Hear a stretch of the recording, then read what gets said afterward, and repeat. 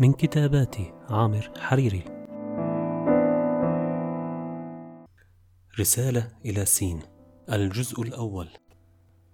قد تستغربين أنني أكتب إليك وأنا أدعوك بسين وليس باسمك، ولا أعلم إذا كنت قد نسيت سبب هذا، أو أنك ستستعيدين ذكريات طفولتك عندما كنت أشرح لك درس الرياضيات، وكيف أن سين هو حرف يعبر عن قيمة ما، ومن دونه لا نستطيع إيجاد تلك القيمة. وضربت لك مثلا بأن الإنسان هو حرف يجب أن يبحث على قيمة كبيرة له، وأن الشكل لا يهم ما لم تكن القيمة التي يحتويها هذا الحرف كبيرة. وقتها أعجبك هذا التشبيه، وقررت بأن يكون اسمك من وقتها وصاعدا هو سين، ذلك الاسم الذي التصق بك ولم تستطيعي إزالته عنك بعدها إلا بعد جهد جهيد. لذلك أريد أن تعذريني إن كنت قد عدت لأناديك به بعد كل هذا الوقت، وما ناديتك به إلا لأني أحب لقبك هذا، لأنه يمثل مبدأ كنت بغاية السعادة لأني زرعته بك.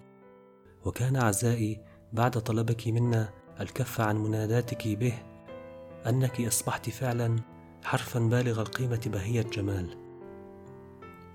وأظنك ستستغربين حتما لأنني أكتب لك رسالتي هذه. زمان لم يكن هناك داع للكتابة أساسا، وقد اعتدنا أن نتكلم سوية عندما نكون جالسين في المساء على الشرفة أو بغرفة الجلوس بعد يوم عمل طويل.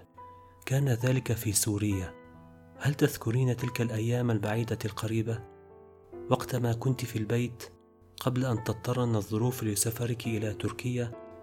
البيت الطافح بالبرودة والوحشة من وقتها، البيت الذي لم يعد يسكنه سوى أناس مجردين من أحبائهم وذكرياتهم المتحركة، البيت الذي لم يعد فيه سوى ذكريات جامدة مشعلة عند تأملها للحزن والألم، وليس سوى ذلك. غرفتك وسريرك وتلك المرآة التي كنت تتزينين أمامها قبل خروجك صباحا، والتي قضيت الأيام البائسة التي تلت سفرك أتخيلك جالسة أمامها، تخطين خطوط المكياج بحركات سريعة وتنهضين باتجاه باب الخروج. أمر بجانب غرفتك في الصباح فألمحك جالسة هناك، فألتفت بسرعة لأصطدم بمكانك خال هناك، لتخور قواي وأعود إلى غرفتي وأدفن أحزاني هناك. أكتب لك لأن كلاما كثيرا أريد أن أقوله لك ولا أستطيع. كلما جلست لأتبادل معك الحديث عن طريق الشبكة ورأيت ملامحك التي تشبه ملامح أمي رحمها الله، تنطفئ عزيمتي، وأخشى أن تكلمت أن لا أتمالك دموعي وأتورط بحزن لا أريده لك مطلقا. أنا الذي عشت شبابي وكهولتي لكي تكوني ضاحكة ما وسعتني الأيام. لذلك كانت كتابتي لك هي المخرج من كل هذا التردد والحذر، لأنني لا أريد أن يؤد سكوتي هذا الكلام بقلبي. أصعب قرار في حياتي كان سفرك إلى تركيا. آخر شيء كنت سأتصوره هو أن تكوني بعيدة عني لدرجة أن لا أستطيع رؤيتك إلا من خلال شاشة هاتف أو حاسب، أن لا أستطيع أن أقبل يدك كما كنت أفعل دائما بعد أن ماتت جدتك رحمها الله. كنت عزائي وقتها.